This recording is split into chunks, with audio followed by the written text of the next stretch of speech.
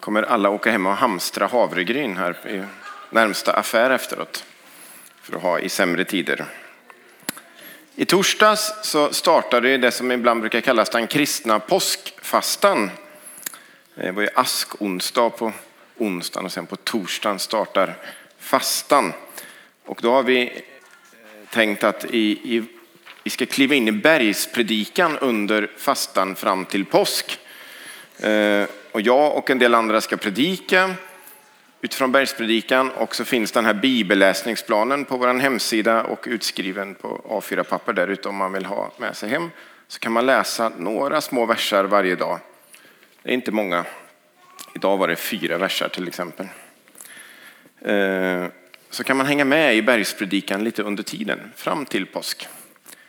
Och bergspredikan brukar man kalla 3 kapitel i Matteus evangeliet, det första av evangelierna som berättar om Jesus i Nya testamentet. Kapitel 5, 6 och 7. Och då ska vi börja idag med att läsa just från kapitel 5 då, vers 1 till 12. Matteus kapitel 5 och vers 1 till 12. Så får ni följa med om ni vill i biblar och bibellappar.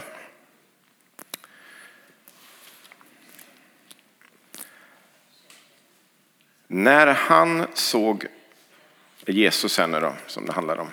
När han såg folkskarorna gick han upp på berget. Han satte sig ner och hans lärjungar kom fram till honom. Han började undervisa dem och sa: saliga de som är fattiga i anden, de tillhör himmelriket. Saliga de som sörjer, de ska bli tröstade. Saliga de ödmjuka, de ska ärva landet. Saliga de som hungrar och törstar efter rättfärdigheten, de ska bli mättade. Saliga de barmhärtiga, de ska möta barmhärtighet. Saliga de renhjärtade, de ska se Gud. Saliga de som håller fred, de ska kallas Guds söner. Saliga de som förföljs för rättfärdighetens skull, de tillhör himmelriket. Saliga är ni när man skymfar och förföljer er och på allt sätt förtalar er för min skull. Gläd er och jubla, er lön blir stor i himlen. På samma sätt förföljdes ju profeterna före eran tid.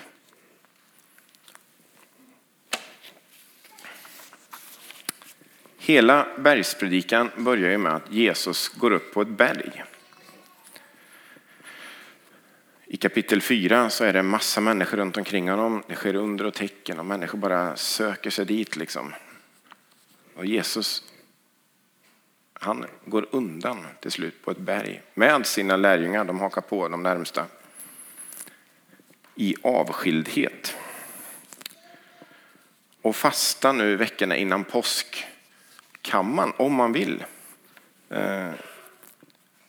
göra till en stund då man går upp på ett berg. Alltså när man tar lite mer tid i avskildhet än man kanske brukar få till annars. Det kan vara en sån här enkel bibelläsningsplan och bara läsa några verser varje dag om man inte brukar göra det. Man kan följa EFKs Instagramkonto med små uppmaningar varje dag hur man kan leva fastan. Eller så kan man rent konkret fasta från mat såklart. Eller någonting annat som tar mycket av ens tid. För min del så är det ju att kolla på Tradera och Blocket och auktionssajter till exempel. Men ni har ju andra saker som ni är fast i kanske. Spela spel eller något annat. Det kan vara ett sätt också. Och så ge lite av den tiden istället till att söka Gud och Guds närhet. Ja, så i vers 1 där och så fortsätter det med att Jesus sätter sig ner. Jesus sätter sig ner. På berget sätter sig Jesus ner. Och hans lärjungar kommer fram till honom. Jesus sätter sig, det känns som att han sätter sig utan brådska. Det liksom, de har varit mitt bland massor av människor. Det har varit liksom full speed. Och sen så går de upp på berget. Jesus sätter sig ner. Och bara är där. Och inbjuder lärjungarna att sätta sig ner med honom. Nära honom.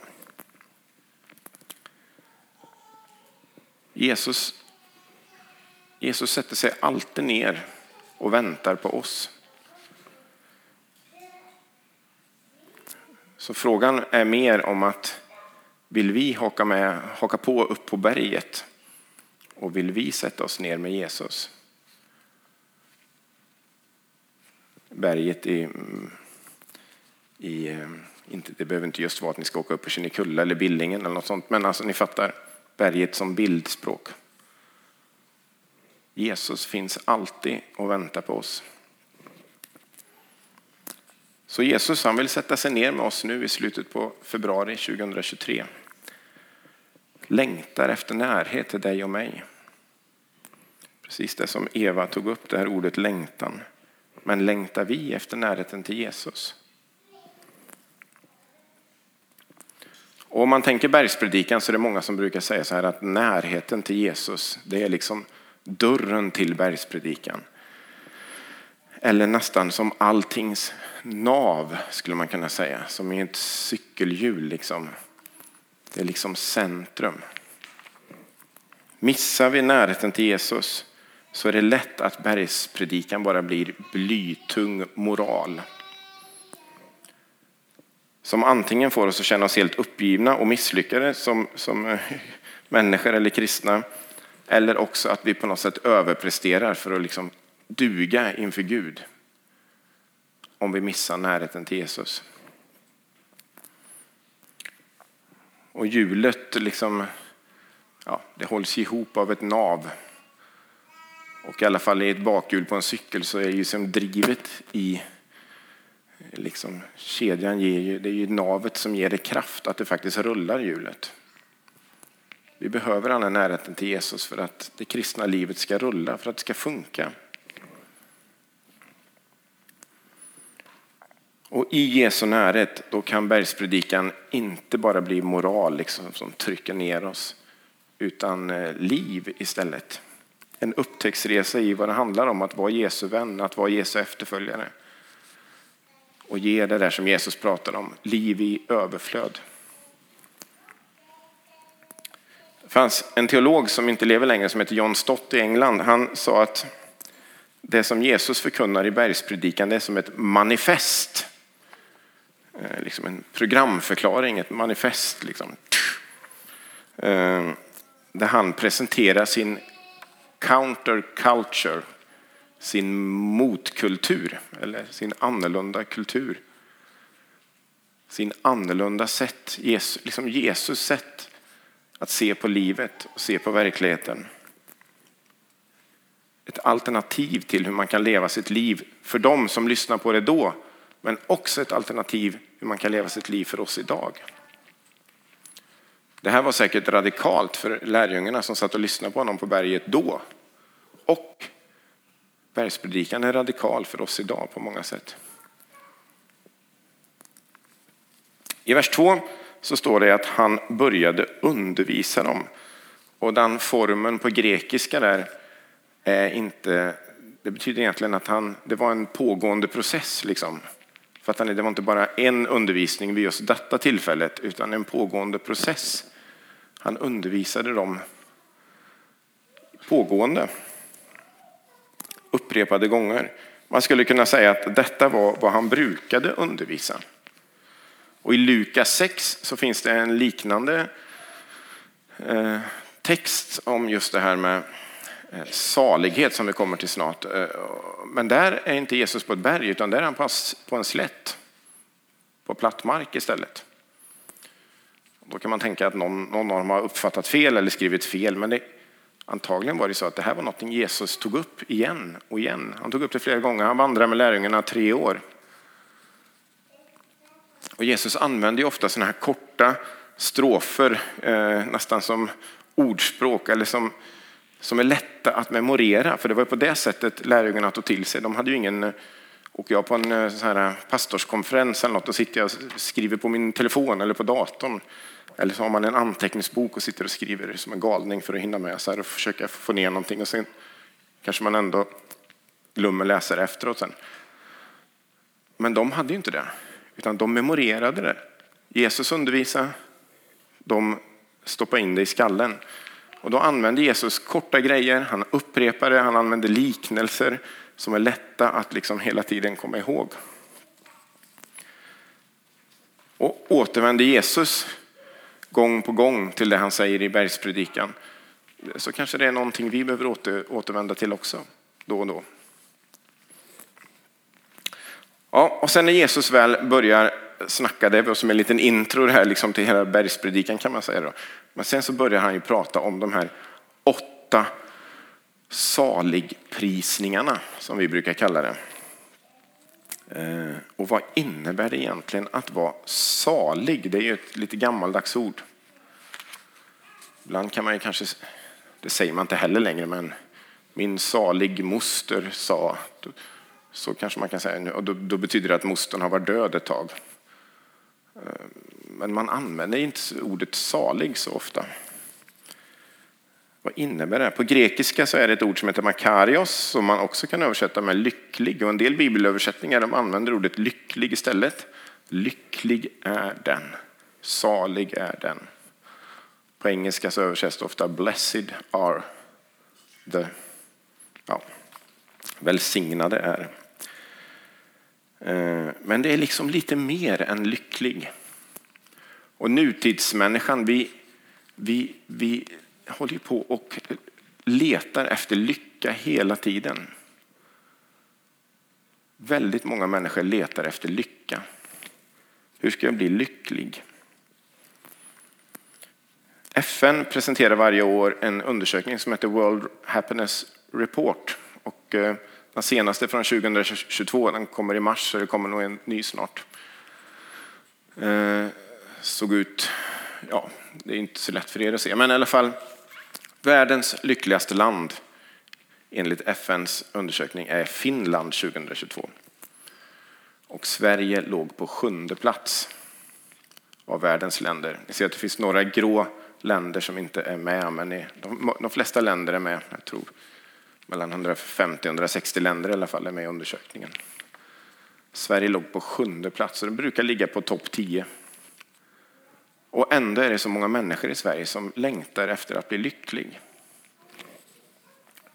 Om man googlar lycka och hur blir jag lycklig, så hittar man ju genast massa sådana här olika tidningar, Må bra, Expressen, Aftonbladet, som har sådana här one-liners, rubriker. Bli lycklig, så gör du, steg för steg. 12 hemligheter som hjälper dig att hitta lyckan. Mer lycka i livet. Här är 4 viktiga steg. Det finns massa sådana artiklar att läsa. Och bergspredikans saligprisningar, det är lite som en sån rubrik. Här är 8 ingredienser för att leva ett saligt liv. Fast ändå inte riktigt som Aftonbladets och Expressens och Må bras artiklar. Och lycka är ju en subjektiv känsla. Det är liksom någonting, ibland känner vi oss lyckliga, ibland känner vi oss djupt olyckliga. Det kan ju skilja beroende på vad som händer i livet och hur livet ser ut. Men här pratar Jesus mer om något objektivt. Vilken status de har inför Gud. De är saliga människor. Saliga lärjungar. Välsignade. Och mänsklig lycka, när vi tänker lycka, så kommer det oftast av att någonting i tillvaron förändras. Det kan vara att vi möter en person, kanske vi får en ny kompis som gör att vi känner oss lyckliga.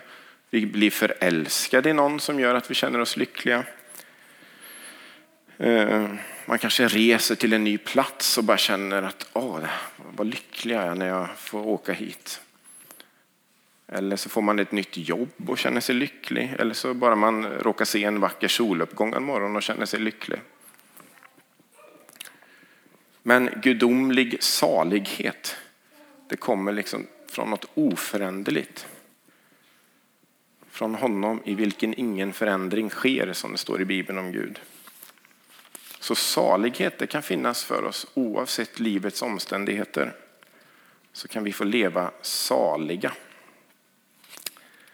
Så vi ska göra den här börja den här predikoserien med den här lilla resan då, genom de här 8 saligprisningarna. Och jag ska inte bli långrandig på varje, ni behöver inte vara oroliga att det ska ta hela dagen. Men jag kan inte göra 8 saligprisningar. Och den första så är det ju, står det så här att saliga de som är fattiga i anden, de tillhör himmelriket. Och att vara fattig här menas kanske egentligen inte att ha taskigt med pengar. Och det kan man ju tänka att vara fattig, då har man tajt med pengar liksom. Utan mer kanske att man är så fattig så att man inte har någonting. Man är en tiggare. Att man är en andlig tiggare. Inte bara att man har lite dåligt med pengar, utan man har ingenting liksom. Fattig i anden, en andlig tiggare. Att vara en människa helt enkelt som inser sitt fulla beroende av Gud. Jag behöver verkligen Gud. Hur mycket pengar och hur mycket liksom, hur bra liksom, omständigheterna eller dåliga omständigheterna är runt omkring mig i livet, så är det inte det handlar om. Inför Gud så är jag en andlig tiggare. Jag behöver verkligen Gud. Dörren till salighet öppnas i insikten om vår brustenhet och sårbarhet och i ropet efter hjälp. Och det där är Gud. När du kommer dit, dig tillhör himmelriket. Den andra, saliga de som sörjer, de ska bli tröstade. När vi tänker sorg och sörjer så tänker vi ju spontant, tror jag, ofta att man sörjer någon som har dött. Så man kan sörja att man har fått en sjukdom, eller man kan sörja att en relation har gått sönder också såklart. Men ofta handlar det om att någonting har gått sönder eller någon människa har lämnat oss. Så sörjer man. Men här pratar Jesus snarare om en sorg över att Guds vilja inte sker. Varken i mitt liv eller i världen. En sorg över att Guds vilja inte sker. Så man skulle kunna kalla det en sorts kristen sorg. Som liksom inte bundet till att man har liksom förlorat en vän eller partner eller familjemedlem. Utan en sorg över att världen ser ut som den gör. Över världens bortvandhet från Gud. Och kan man känna den sorgen, säger Jesus, så är man salig. Och då ska man också bli tröstad. Tredje, saliga de ödmjuka. De ska ärva landet. Ja, en sorts ödmjukhet att kunna ta emot till rätta. Det hänger ihop med den första, att inse att jag är beroende av Gud. Men att kunna ta emot tillrättavisning både av människor och av Gud. Att lita på att både Gud och människor vill en väl. Så länge vi tänker, nej, jag klarar mig själv, jag behöver inte Gud, jag behöver inte människor runt omkring mig. Jag klarar mig själv. Så tappar man bort saligheten. Då hittar man inte den. Fjärde, de saliga är de som hungrar och törstar efter rättfärdigheten. De ska bli mättade. Jag ska återkomma till en bibellärare som heter Anders Sjöberg sen, men han har i alla fall sagt att det finns, jag snodde det från honom, det finns 3 aspekter av rättfärdighet. Det är säkert inte han kommit på det, är någon annan som har kommit på, men jag snodde det från honom. En juridisk, en moralisk och en social aspekt. Den juridiska aspekten, det handlar om våran ställning inför Gud. Relationen till Gud. Och där är Nya testamentet tydligt. Det är bara genom Jesu kors, genom Jesu död på korset som vi kan bli rättfärdiga. Få en äkta sann relation till Gud. Så hunger efter rättfärdighet driver oss fram till Jesu kors. Den andra aspekten är att leva ett liv som behagar Gud. Så hungern driver oss fram till ett liv i Jesu efterföljd. att följa Jesus. Och tredje aspekten, social, det handlar ju liksom om samhället vi lever i. Sammanhangen vi finns i. Att ge de förtryckta frihet och låta rätten flöda fram. Att låta liksom jobba för rättfärdighet där vi finns och i världen. Och de här första 4 saligprisningarna, de fokuserar lite på vårt hjärta. Vår hjärtas inställning. Sen kommer 4 saligprisningar till som mer fokuserar på vilken attityd det leder till när vi har fått den hjärtats inställning. Den 5:e är saliga de barmhärtiga. De ska möta barmhärtighet. Barmhärtighet, det skulle man kunna definiera som det som återskapar det som har gått sönder. Lever vi barmhärtigt så kommer vi också få möta barmhärtighet den dagen våra egna liv går sönder. För det gör allas våra liv emellanåt. Det finns ett ställe i Mika 6 och 8. Och nu läser jag har inte med mig den Bibeln, den glömde jag. Men jag har texten här i alla fall från Nu-Bibeln. Det står samma sak i alla, men en liten översättningsgrejer som jag tyckte var fin. Då står det så här, Mika 6 och 8. Han har låtit dig veta, o människa, vad det goda är för något. Ingenting annat begär Herren av dig än att du gör det som är rätt, älskar barmhärtighet och lever ett liv i ödmjukhet inför Gud. Love mercy, att du älskar barmhärtighet. Där finns saligheten. Lev ett liv där du älskar barmhärtighet. Det 6:e. Saliga de renhjärtade, de ska se Gud. Och då tänker man kanske spontant renhjärtad. Ja, men det är liksom man ska inte ha någon synd i hjärtat. Liksom man ska leva rent inför Gud. Och det kan det vara. Men här kanske det framförallt handlar om en attityd istället. Att leva transparent. Att ha ett öppet hjärta. Utan dolda agender eller fasader. Att leva ärligt i relationer. I psalm 51 och vers 8 så sjunger David att Gud är en Gud som älskar sanning i hjärtat.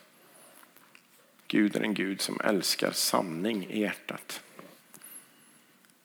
Ärlighet är vägen till Gud och medmänniskor.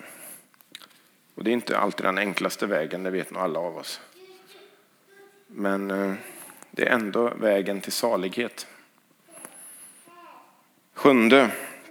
Saliga de som håller fred. De ska kallas Guds söner. Och en synonym till fred och frid är ju egentligen samma sak. Det är lite olika bibelöversättningar som man använder olika ord med. Fred och frid, det är liksom detsamma. Men en synonym skulle man kunna säga harmoni. Harmoni. Och ni som är musiker, vad kan man säga att harmoni är? En sorts samklang liksom, där Johan nickar. Så kanske man kan säga det. Samklang där det liksom det klingar vackert helt enkelt. Det stämmer. Det funkar ihop. Så en som håller fred är en som har en attityd av harmoni, samklang. Harmoni mellan människor och sammanhang. Så det finns en salighet i att leva i harmoni, att leva i fred. Och den sista, saliga de som förföljs för rättfärdighetens skull, de tillhör himmelriket. Och här är jag tillbaka till den här John Stott då, som sa att bergspredikan är som ett manifest av Jesus counterculture, Jesu motkultur. Och den som vill följa Jesu motkultur får vara beredd på att ibland så innebär det att förföljas också. Det kan vara i stor skala eller det kan vara i liten skala. Det kan vara att folk trackar en på jobbet till att det faktiskt är förföljelse på riktigt som det är i väldigt många länder för kristna över världen. Och efter detta då så vänder sig liksom Jesus direkt till lärjungarna och så upprepar han nästan egentligen den sista saligprisningen. Och så säger han: saliga är ni. Innan han sagt saliga är de här 8, sen så tar han den sista och säger saliga är ni. Och så säger han: gläd er och jubla. Gläd er och jubla. Det finns en glädje i bergspredikan, i Jesus motkultur. Och allt börjar i närheten till Jesus. Det är där det börjar. Att sätta sig ner vid Jesu fötter. Bara vara i Jesu närhet.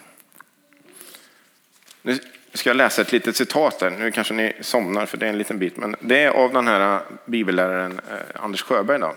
Det är från en tidskrift som heter Pilgrim. Som handlar just, det här numret handlar om salighet.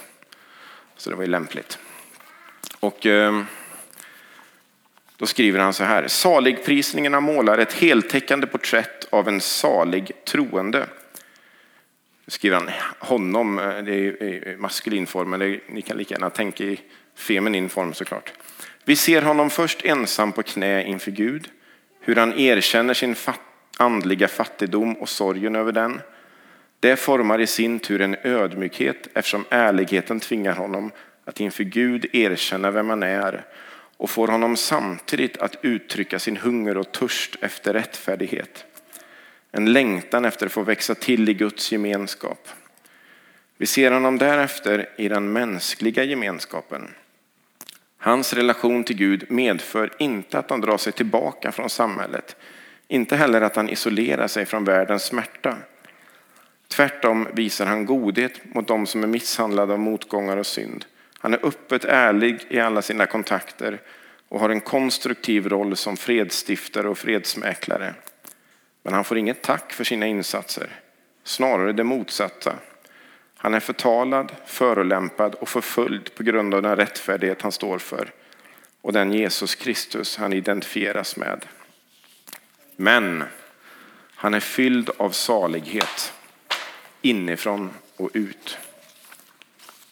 Men hon är fylld av salighet inifrån och ut.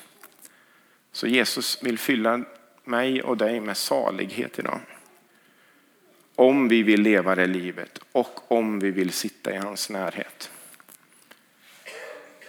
Så välkommen upp på berget. Välkommen att sätta dig ner med Jesus. Han väntar på oss. Tack Jesus för bergspredikan. Den här undervisningen som du antagligen berättade många gånger och på lite olika sätt för dina efterföljare. Tack för att du berättar den för oss också genom ditt ord i Matteus evangeliet. Och ge oss den här längtan som Eva pratade och bad om innan och som vi har läst om här också, att längtan att precis som lärjungarna få sitta vid dina fötter, få vara i din närhet och få växa i saligheten, i salighet.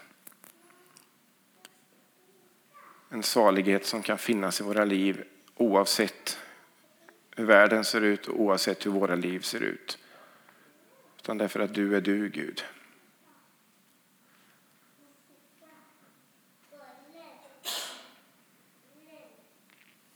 Kom och fyll oss med salighet just nu. Det ber vi om.